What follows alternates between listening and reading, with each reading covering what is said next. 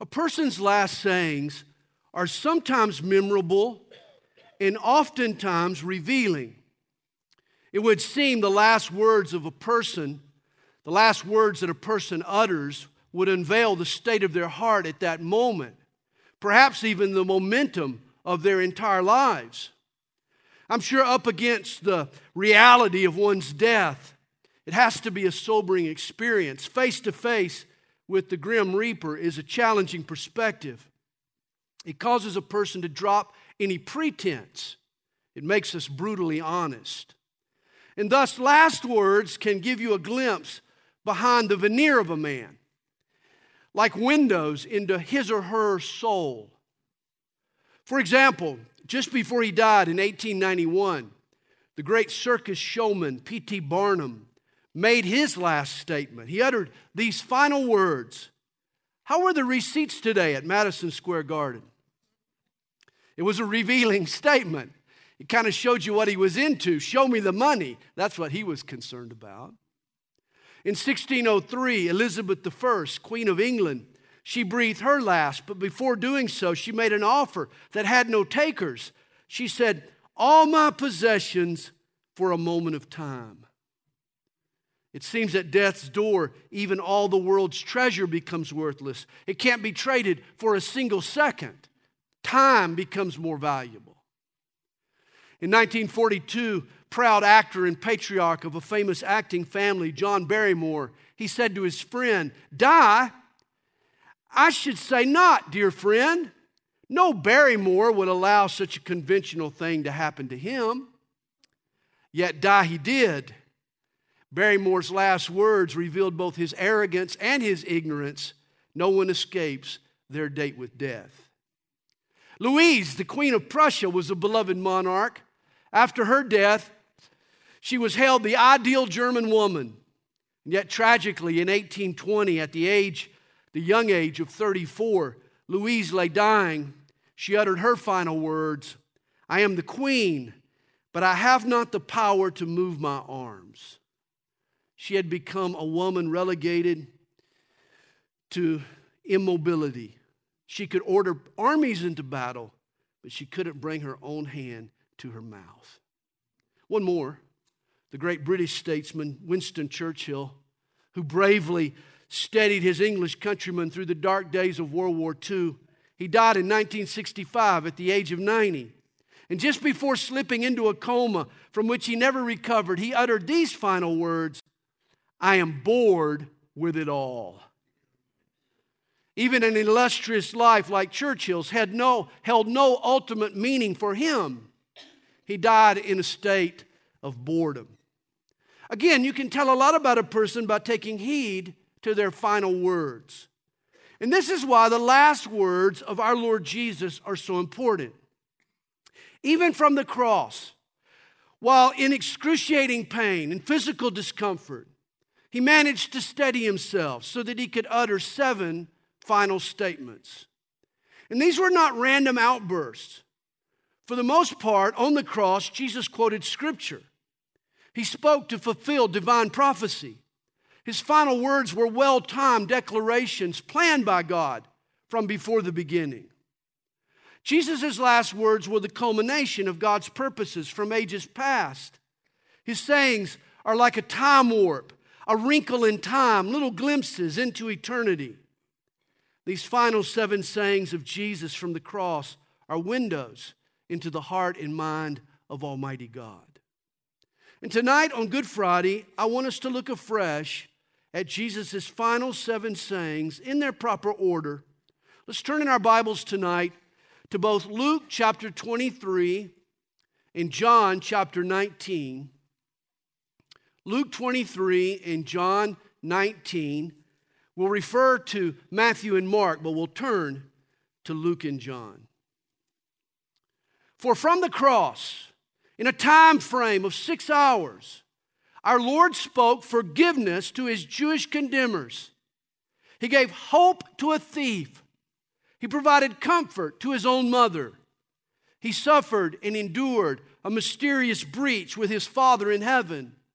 He emptied himself completely. He announced that his mission had been finished. And then Jesus breathed his last and released his spirit to God. And he did it with 5 succinct statements that are jammed with incredible and far-reaching implications. Well, first, we read in Luke chapter 23 and verse 34. Then Jesus said, "Father, forgive them, for they do not know what they do." In the previous verse, we're told, when they had come to the place called Calvary, there they crucified him. The crucifixion has begun. Hot spit and fresh blood rolled down Jesus' face. He's been abused. His body has been bludgeoned. Like an animal on a spit, Jesus thrashes to breathe. He squirms against the raw wood. Nails are now pounded through his metacarpals. Bones in his feet are splintered by the penetration of the spike. Dozens of sharp thorns puncture Jesus' brow. Imagine, too, the taunts that he endured. All along the path from Judgment Hall to Skull Hill, angry men tried to justify their hatred and injustice with reviling accusations. Even now on the cross, they keep attacking him by screaming provocations. He saved others. Let him save himself if he is the Christ, the chosen of God. And again, if you are the King of the Jews, save yourself. And yet, rather than defend himself, rather than bemoan his unjust plight, he focuses on the very folks who minutes earlier had cried, "Crucify him, crucify him." And amazingly, he prays to his Father in heaven for their forgiveness. Oh my. Here is the heart of God. From the Garden of Eden, humanity has rebelled against their Creator. And yet God has kept reaching and loving and wooing and longing for us to return. If the Jewish leaders had known God's heart, if they had seen what made Jesus tick, it would have never come to this. They would have fallen on their faces in surrender. Instead, they had been blinded by ignorance. And in a way that not one of us deserves, Jesus understood. For in his mind, he knew that we're all but dust. He showed compassion from a cross no less, from the least compassionate place. Jesus is tortured and executed, and yet he shows compassion. Our Lord cries to heaven, "Father, forgive them, for they do not know what they do." And you can be sure his request was answered. Forgiveness fell that day. Of course, on the cross, in the context of the horrible events that transpired that day, when Jesus prayed, "Father, forgive them, for they do not know what they do," he was praying for the Jews and the Jewish leaders, particularly those who had been taunting him at the time. His death was indeed the Jews' immediate idea. But I believe Jesus prayed a time-released prayer, that he prayed proactively for generations yet to come. You remember when Mel Gibson released his film on the last 12 hours of Jesus' life. The Passion of the Christ was criticized for being anti-Semitic. They said that Mel overplayed the role of the Jews in the execution of Jesus. I don't think that at all. The Jews were culpable. But what people didn't realize was that Mel Gibson played a role in his own movie. Oh, you won't find his name listed as an actor in the credits, no. But you can see his hands in the film. For the hands that drove the nails into Jesus' hands belonged to none other than Mel Gibson. It was Mel's way of saying that all of us are guilty. That it was his sin and our sin that nailed Jesus to the wood. When Jesus asked God to forgive those who caused his death, he was praying in advance for you and for me. Perhaps you've heard the poem. And I cried, "Who nailed him there? This child of peace and mercy. Who nailed him there? Come and face me like a man. Who nailed him there?" And the crowd began to mock me. I cried, "Oh my God, I just don't understand." Then I turned and saw the hammer in my hand. But Jesus speaks a second time. He speaks in Luke 23, verse 39. We hear from a brigand who was crucified with him. Then one of the criminals who were hanged blasphemed him, saying, "If you are the Christ, save yourself and us." Imagine the audacity of this. A condemned criminal joins in the jeers of the crowd. Even his sidekick rebukes his arrogance. We're told, "But the other answering, saying, 'Do you not even fear God, seeing you are under the same condemnation? And we indeed justly, for we receive the due reward of our deeds.'" The Greek word translated criminal, it means one who uses violence to rob openly, which means this man wasn't crucified for credit card theft. He had been an armed robber. He had been guilty of murder and mayhem. He undoubtedly had earned his sentence. But Jesus was innocent of any wrongdoing. As his sidekick says, "But this man has done nothing wrong." How he reached that conclusion, we really don't know. Perhaps he had known of Jesus earlier. Or maybe he had heard Pilate exonerate him when he tried to get them to choose Barabbas. Or he could have drawn the same conclusion reached by the centurion on duty. There was something inherent in Jesus that made him different from other men. The centurion had said, "Surely this was a righteous man." Whatever it was, criminals know criminals. It was obvious to this thief that Jesus was not one of them. But this man went further, for he didn't just apprise Jesus' character, he asked something of him. And this is when you know a man or a woman is getting serious about following God. It's when they ask something of Jesus.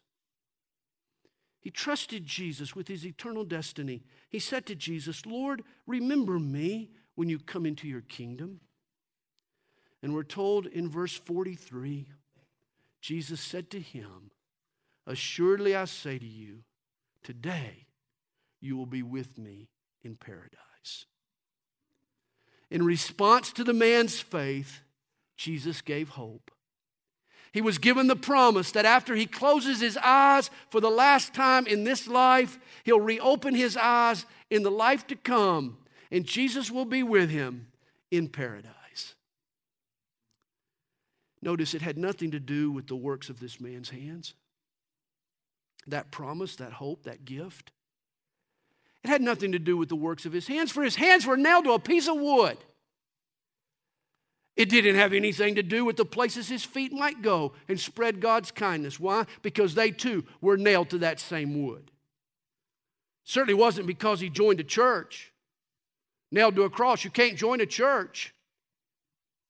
There was only one thing this man could do, and that was have faith and look to Jesus for his salvation. That was all he could do. But oh my, that was all he had to do. We all come to God by grace through faith. I often think of this boy's poor parents. Were they there? We don't know. Did they hear the exchange between their son and Jesus? We don't know. They may have been hiding in shame. Did they go to bed that night and every night thereafter thinking their son was burning in the flames of hell? They may well have.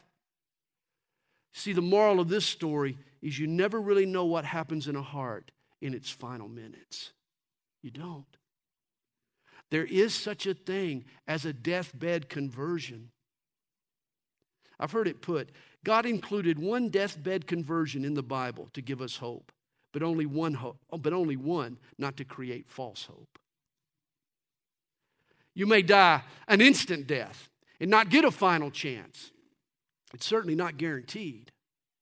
That's why if you don't know Jesus, please come to him tonight, for it may be your last opportunity. But Jesus speaks a third time in John 19, verses 26 and 27. According to John, a group of 4 female followers had trudged behind Jesus to the place of the cross. 3 Marys, Jesus' mother, the wife of Clopas, and Mary from Magdala. as well as his mother's sister. The other three Gospels mention one woman, Salome, not mentioned by John. She's the mother of James and John. It could be she was a fifth woman in the group, or she could have been the woman John's Gospel calls simply his mother's sister, which is a provocative idea. That would mean Salome was Jesus' aunt, making James and John his cousins. And if this is true, the family connection sheds interesting light on what happens next in John 19, verse 26. For when Jesus therefore saw his mother and the disciple whom he loved, that was the way they referred to John, standing by, he said to his mother, "Woman, behold your son." And then he said to the disciple, "Behold your mother." And from that hour, that disciple took her to his own home. In ancient Israel, usually a widow was taken in by her relatives. It could be John and Mary were family. It's appalling to me what Roman Catholicism has done to Jesus' mother, Mary of Nazareth. They have made her co-redemptrix. In Roman Catholic doctrine, not only does Jesus give salvation, so does Mary. According to the Pope, Mary is, quote, the mother of God. She's sinless. She ascended to heaven. She was a perpetual virgin. And yet none of these ideas are biblical. Mary was a good girl. She was a godly girl. She was a simple girl we can admire and respect, but she wasn't close to divine. Mary was a sinner. After Jesus' birth, she had sexual relations with Joseph. In fact, she birthed at least 6 other kids. She eventually died and her body was buried. She has no more clout with God than any other believer. Yet don't be guilty of a Mary backlash. For she did follow Jesus. And she showed an exemplary devotion to her Lord. In fact, of all the disciples, it's possible Mary made the greatest sacrifices to follow Jesus. You remember 3 decades earlier, her whole world had been turned upside down by the news that she would miraculously birth a child. Now, fast forward 3 decades, she's at the foot of the cross, and Mary watches that child brutally tortured and executed. Mothers, put yourselves in her shoes. Taste of her tears. Her sacrifice had no atoning effects, but it was significant in God's sight. And it was an example to all of us of wholehearted surrender. Think of what must have gone through Mary's mind as she stood at the cross. Did she remember the myrrh, the embalming fluid that the wise men had brought to her baby? Did the purpose of their gift now finally dawn on Mary? Perhaps the words of old Simeon in the temple were still ringing in Mary's ears. You remember what he said? Yes, and a sword will pierce through your own soul also. Now she feels the stab. Mary had surrendered all her dreams to the will of God. And now Jesus rewards her sacrifice by ensuring her future. He turns her care over to the Apostle John. She would spend the rest of her life under John's roof.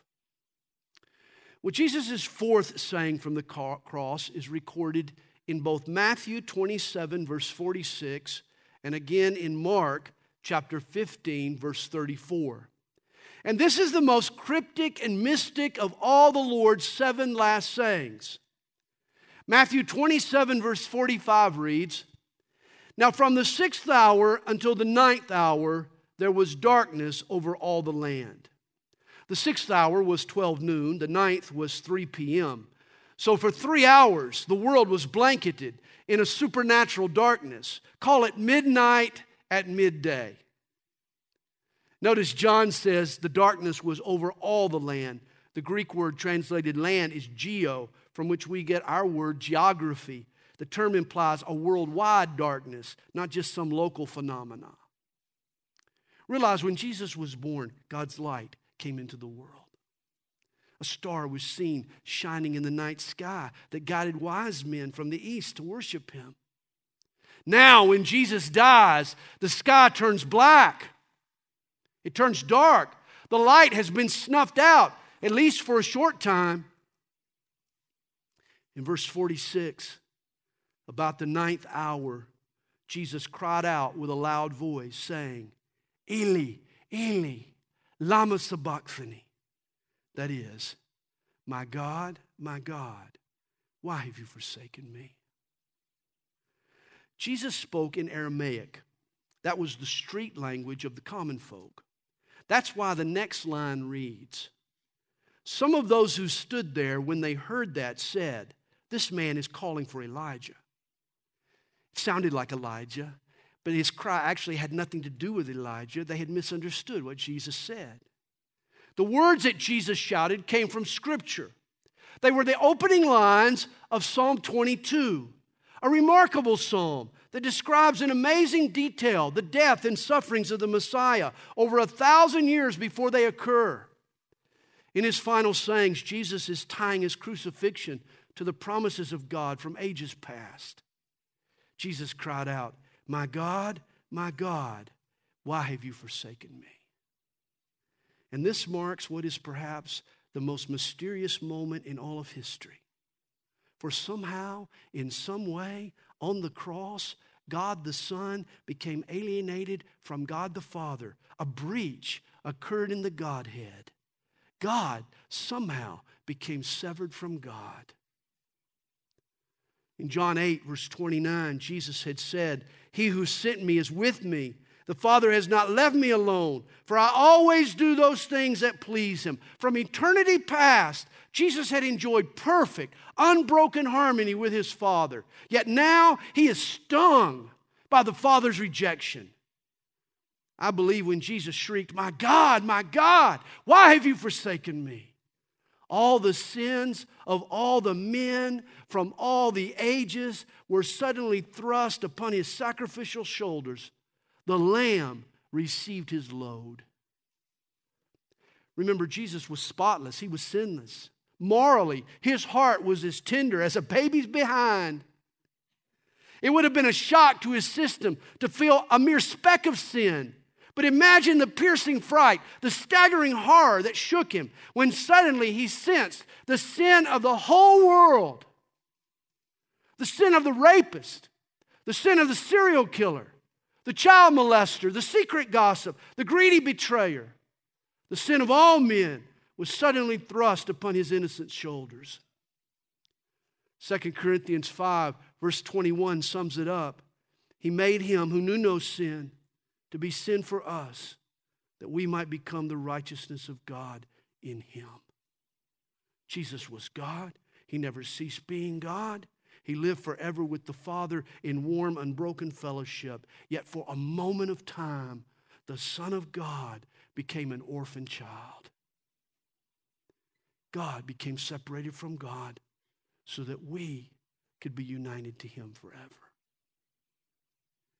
I've told this story many times, but it really is my best effort at illustrating what is a mysterious passage.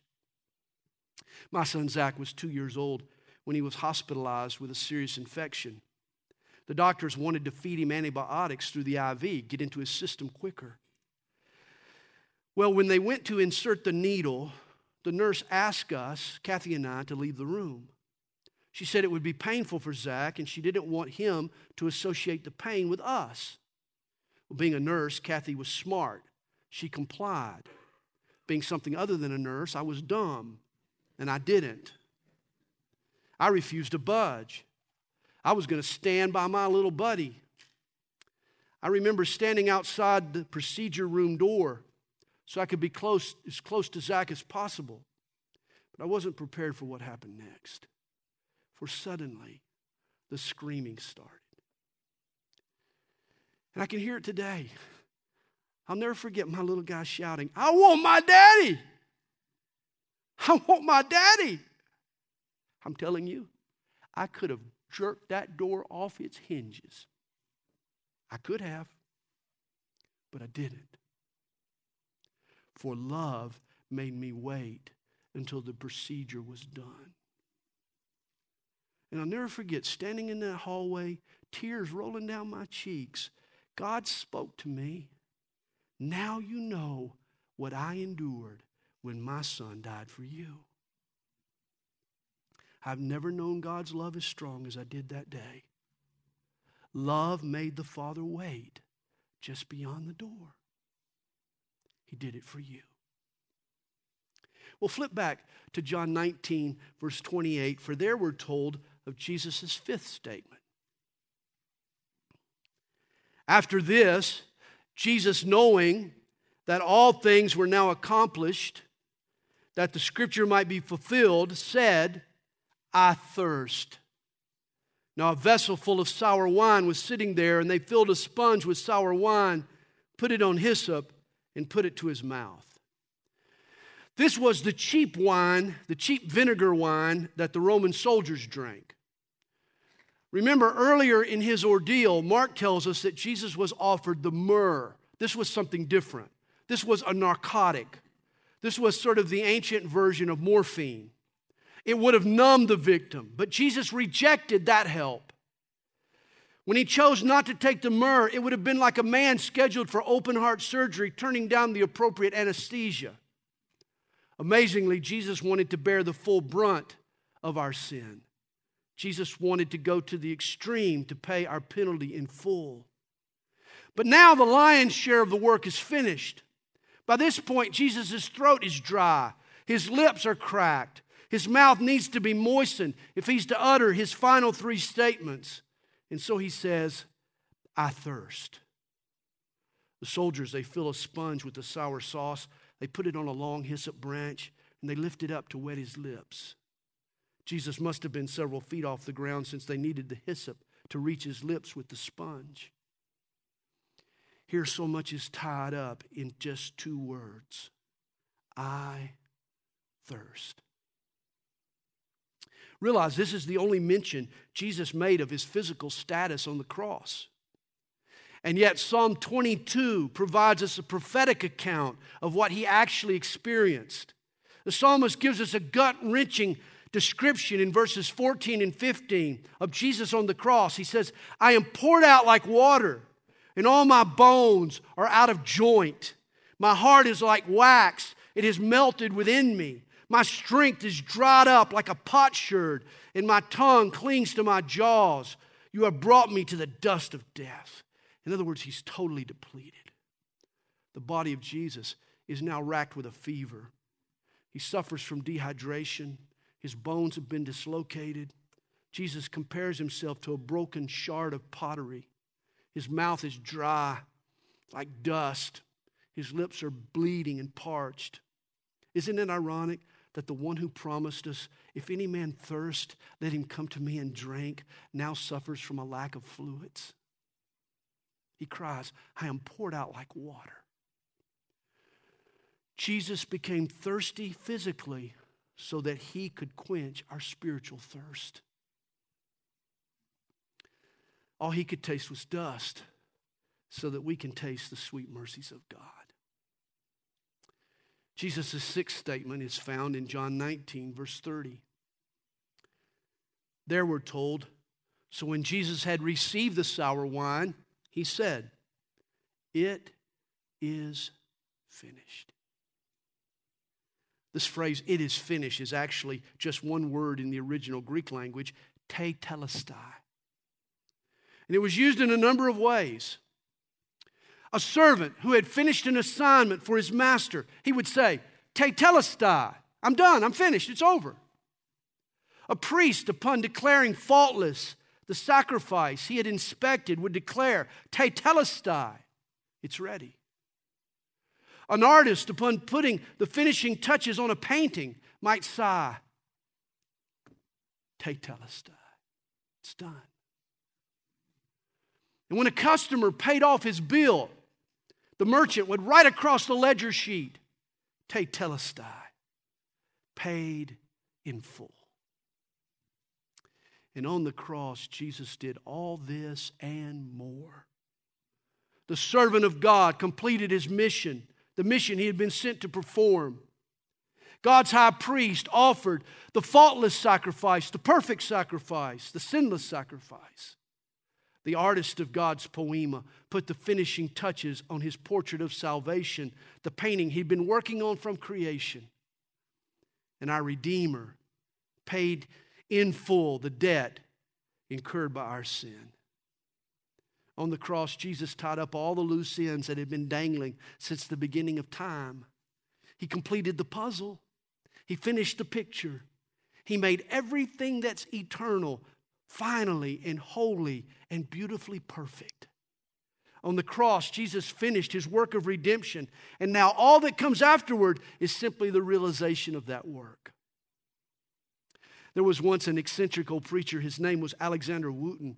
He was working in the shop out behind his house one day when he was visited by a desperate young man. This boy just had to ask him. He said, "Sir, what must I do to be saved?" Wooten responded, "It's too late. It's too late."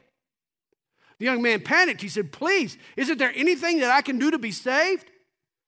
The evangelist explained, "It's too late for you to do anything. The work has already been done. All you have to do is believe." And this is the glorious hope of our gospel. Here again is the rallying cry of saints throughout the ages. Tetelestai. It is finished. When Jesus died on the cross, all that needed to be done had been done for you and I to be saved and live a victorious life. Hebrews tells us that when Jesus returned to heaven, he sat down at the right hand of the Father. He sat down because his work had been finished. And Jesus is still sitting down. He's still resting. And we need to rest with him. Let's trust in his finished work. And then the seventh and final statement from the cross is found in Luke 23, verse 46. When Jesus had cried out with a loud voice, he said, "Father, into your hands I commit my spirit." And having said this, he breathed his last. Again, Jesus was quoting Scripture. Here he quotes Psalm 31, verse 5, which, by the way, is often used as a bedtime prayer for Jewish children. Isn't it amazing that despite the searing pain Jesus had to have experienced at that moment, he died a peaceful death? He died as a little child, curling up in his father's arms, ready to fall asleep. Peace and composure didn't escape our Lord, even in the throes of his death. The very last words of Jesus, the very last of Jesus' last words were, "Father, into your hands I commit my spirit." Notice the implication there is that no one took Jesus' life. Not the Romans, not the Jews. Jesus gave his life voluntarily. And now God's Son reassigns his spirit to return to his Father in heaven. In fact, 3 short days later, his body and spirit will be reunited at a tomb just outside of Jerusalem. Forever, the work is finished. The price has been paid in full. Jesus is certain his sacrifice has been accepted, and he can now send his spirit back into the Father's embrace. God's warrior heads home triumphant. And this is the destiny of all of us who follow Jesus. In your mind's eye tonight, see Jesus hanging on that cold, cruel cross, suffering unimaginable pain. Darkness is overhead. Torture is all around. Yet realize that all that is now at his back. The storms of life are now in his rearview mirror. He dismisses his spirit to a better place, to a forward place. He sends his spirit ahead to heaven. Jesus says, "Father, into your hands I commit my spirit." And this is true for us. For when a Christian faces death, this is the direction we're pointed, to a forward place. If the Father's hands welcome the Spirit of Jesus, trust me, his hands will be welcoming of you when you depart from this world. Why are we intimidated by death? Why are we afraid when the Father's arms are our ultimate destiny? Death is not our end. The storms of life are at our back. Like Jesus, our spirit is destined for God's hands. Henry Ward Beecher, he was a heretical preacher. He lived in the mid-1800s. He developed a compromised faith and lived a compromised life. His final words were, "Now comes the mystery." Not a confident confession, in my opinion. Hey, for those of us who are in Christ, death should hold no big mysteries. When we follow Jesus, our spirit is committed. We are destined for the Father's hands. In comparison, when Thomas Edison, a devout believer, let out his dying words, Edison said simply, "It is very beautiful over there. Heaven is very beautiful. And if you follow Jesus, you're headed over there." Well, 7 last sayings from the cross. They confirm to us that our Savior prays for our forgiveness, that He cares for us all, from the condemned criminal to the faithful mom. He'll provide for us both a home, either on earth or in heaven. He suffered a breach, though we don't understand it. He suffered a breach to reach us. He emptied Himself out of every ounce of energy so that by faith we can eat and drink of Him and regain our strength. He paid our debt in full. And now our spirit is destined for the Father's hands. Aren't you glad?